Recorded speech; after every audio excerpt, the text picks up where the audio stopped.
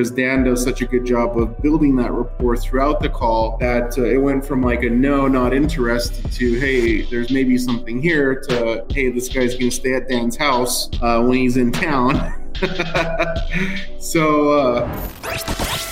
This is the Outbound Sales No Fluff Podcast.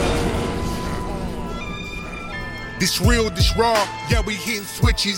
Ain't no cutesy stories, no rants, no product pitches. This outbound sales prospecting at its best. Yeah, we hold it down from the east to the west. That's on the daily podcast every single day. So tune in, cause this is the way. Hear epic cold calling coaching moments and see who wins, who bring that suspense. With interviews straight from the experts. So get your knowledge up and put it to work. You get in the mix with the crew. Subscribe and leave a review, cause we serve it straight from the glass. It's the Outbound Sales No Fluff Podcast.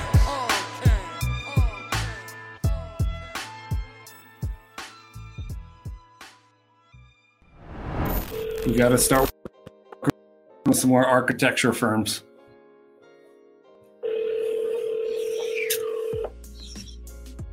Hello, JD, architect. Hey, Jesse's not floating around over there, are they? Right here. How can I help you? Jesse, Dan Bigelow Sandler. Oh, hi. How are you doing? Doing well. I don't know if that name sounds familiar at all. Not really. Okay, I wasn't sure if it would. I've been on the phone all day, so maybe I'm a little behind or a little off. I totally get it. How can I help you? Jesse, the real question is, if you've been on the phone all day, have you had time to eat lunch? You kind of famished right now. I had time to eat. Those are the worst days. Exaggerate a bit. Well, Jesse, I'll be brief. I'm a consultant. I run a shop close to you guys. Training, consulting. We work a lot with companies very yours. And I was looking at your web here. Let me briefly explain kind of why I called, and then you can let me know if it's even worth a conversation. Do you do most of the business development yourself, Jesse, or do you have a team that's going out there doing it for you? Oh, no, we do it ourselves.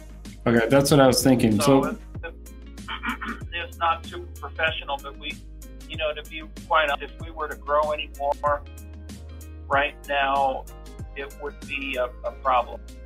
Okay. So I'm comfortable in a way with where we're operating. I would like a more professional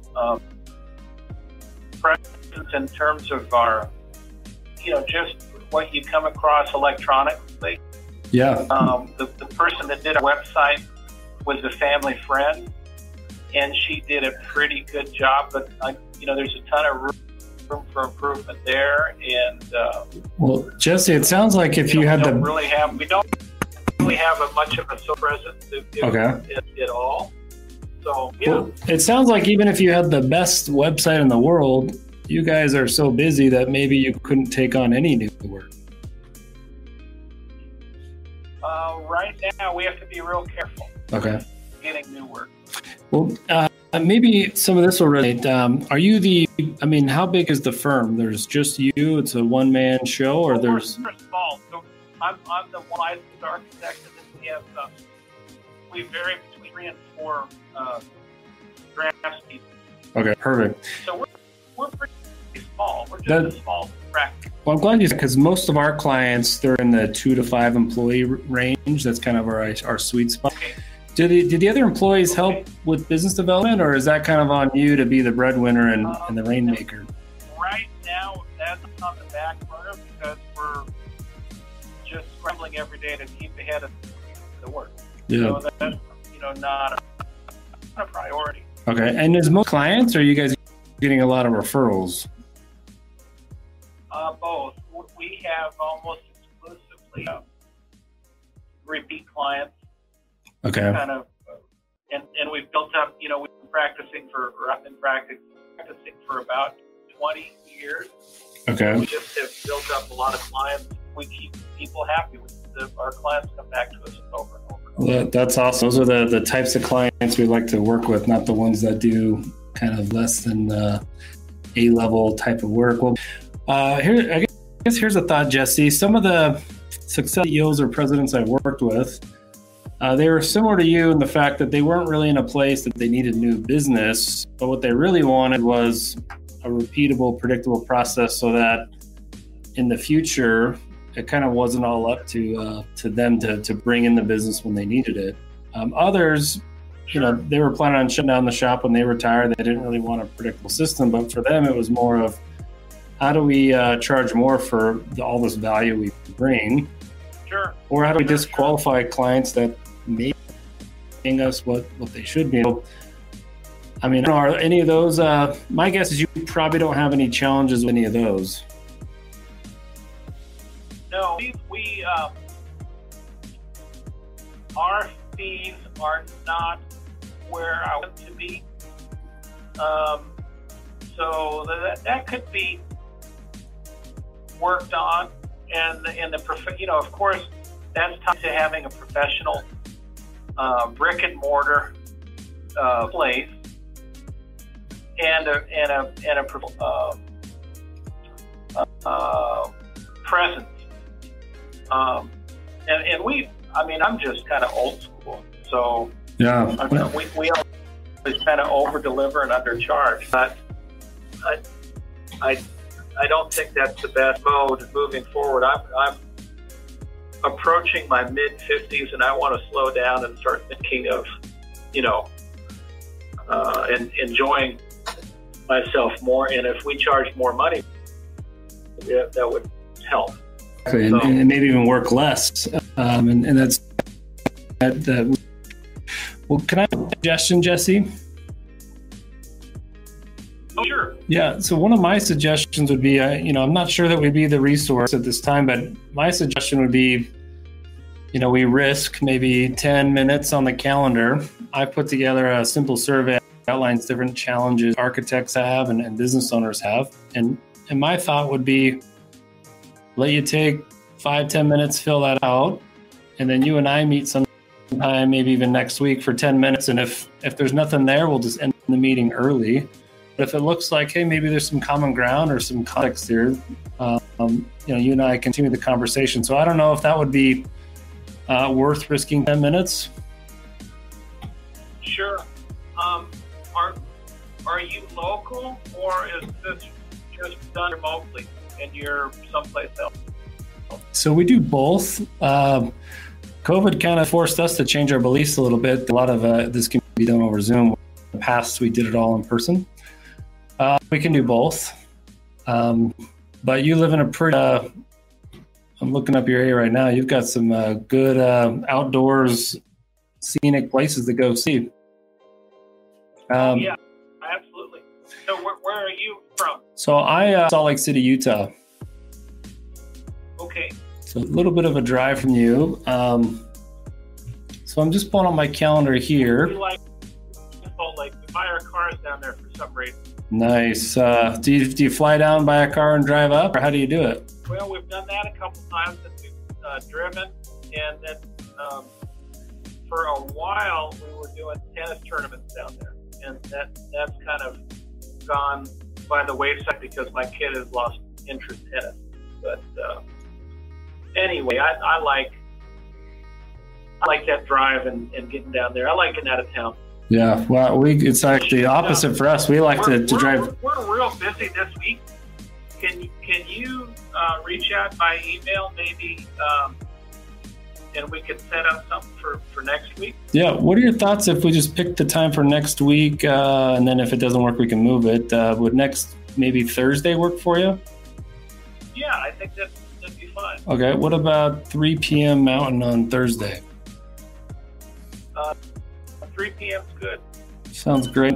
What I'll do is I'll send you, the email will be pretty clear on what I send you with these. One will be more scaling your company, more towards, bring business with kind of putting in less work. So I'll send you a couple surveys, and then if something doesn't apply, leave it blank. Okay. And then we're pretty easygoing. If we get a few minutes into the call and it just looks like you're not interested or there's not any relevance, are you okay to just kind of tell us that and we'll end the call early? Okay, great. Sounds good. And then last thought, dude, if you and I have a good meeting, you like what we talk about, and you want to proceed to the next step. In our business, is we do an assessment of business owner. They basically a personality test, and we take an assessment of their business. Charge $300 for that business assessment. And so no decisions today, Jesse, but like us and you want to keep talking, then that's what the next step would be. Okay. In the meantime, can you I suppose you're going to send an email invite? Yep, perfect. So I'll send that to you, and let's plan on next Thursday, 3 o'clock. And then just so I'm prepared, can you sure have that survey done by Tuesday, just so I have something to go through it? Sure. Okay. Perfect. Well, Jesse, looking forward to seeing where this goes. And if you decide you like us, and if you ever come down to Salt Lake, we'll make sure you got a place to stay. Okay. Awesome. Thank you. All right. Well, thanks. We'll see you Thursday. Okay. All right. See you. Yes! That's awesome! Comes out of these gates. We've got a better chance of survival if we work together. All right, Jake, break it down. Break down that call. And then while you're doing that, everyone type in the chat, you lesson learned. What in the world you got out of today's session? Type that in the chat, and we'll put you in a drawing for a headset from Headset Advisor. So if you want to get in the drawing, add in a lesson learned, a takeaway into the group chat, and we'll put you in the drawing. But Jake, break down that call for us. So Dan did something pretty awesome during that call. So initially the guy mismatched Dan, and so there wasn't anything there. He wasn't getting hooked on anything. So Dan pivoted and he continued talking. And what happened is, as he continued talking, he was building rapport. And then he launched another volley of some additional pains that maybe, he could have related to. And then the guy got hooked, but he still wasn't 100% bought in. And so then what Dan did is he used the survey and potentially, outlining some things that may be relevant to him. And so what ended up happening by the end of the call, these guys are like best buddies because Dan does such a good job of building that rapport throughout the call that it went from like a no, not interested to, hey, there's maybe something here to, hey, this guy's going to stay at Dan's house when he's in town.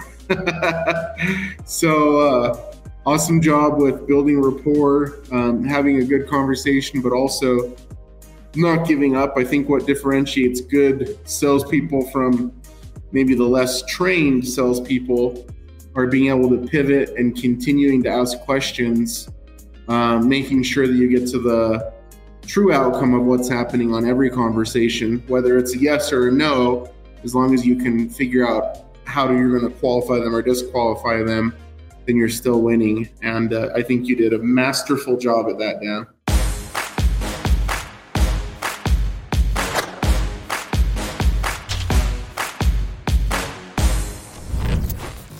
Well, thanks for the feedback, Jake. You're probably just saying that to be nice, and you don't mean any of it.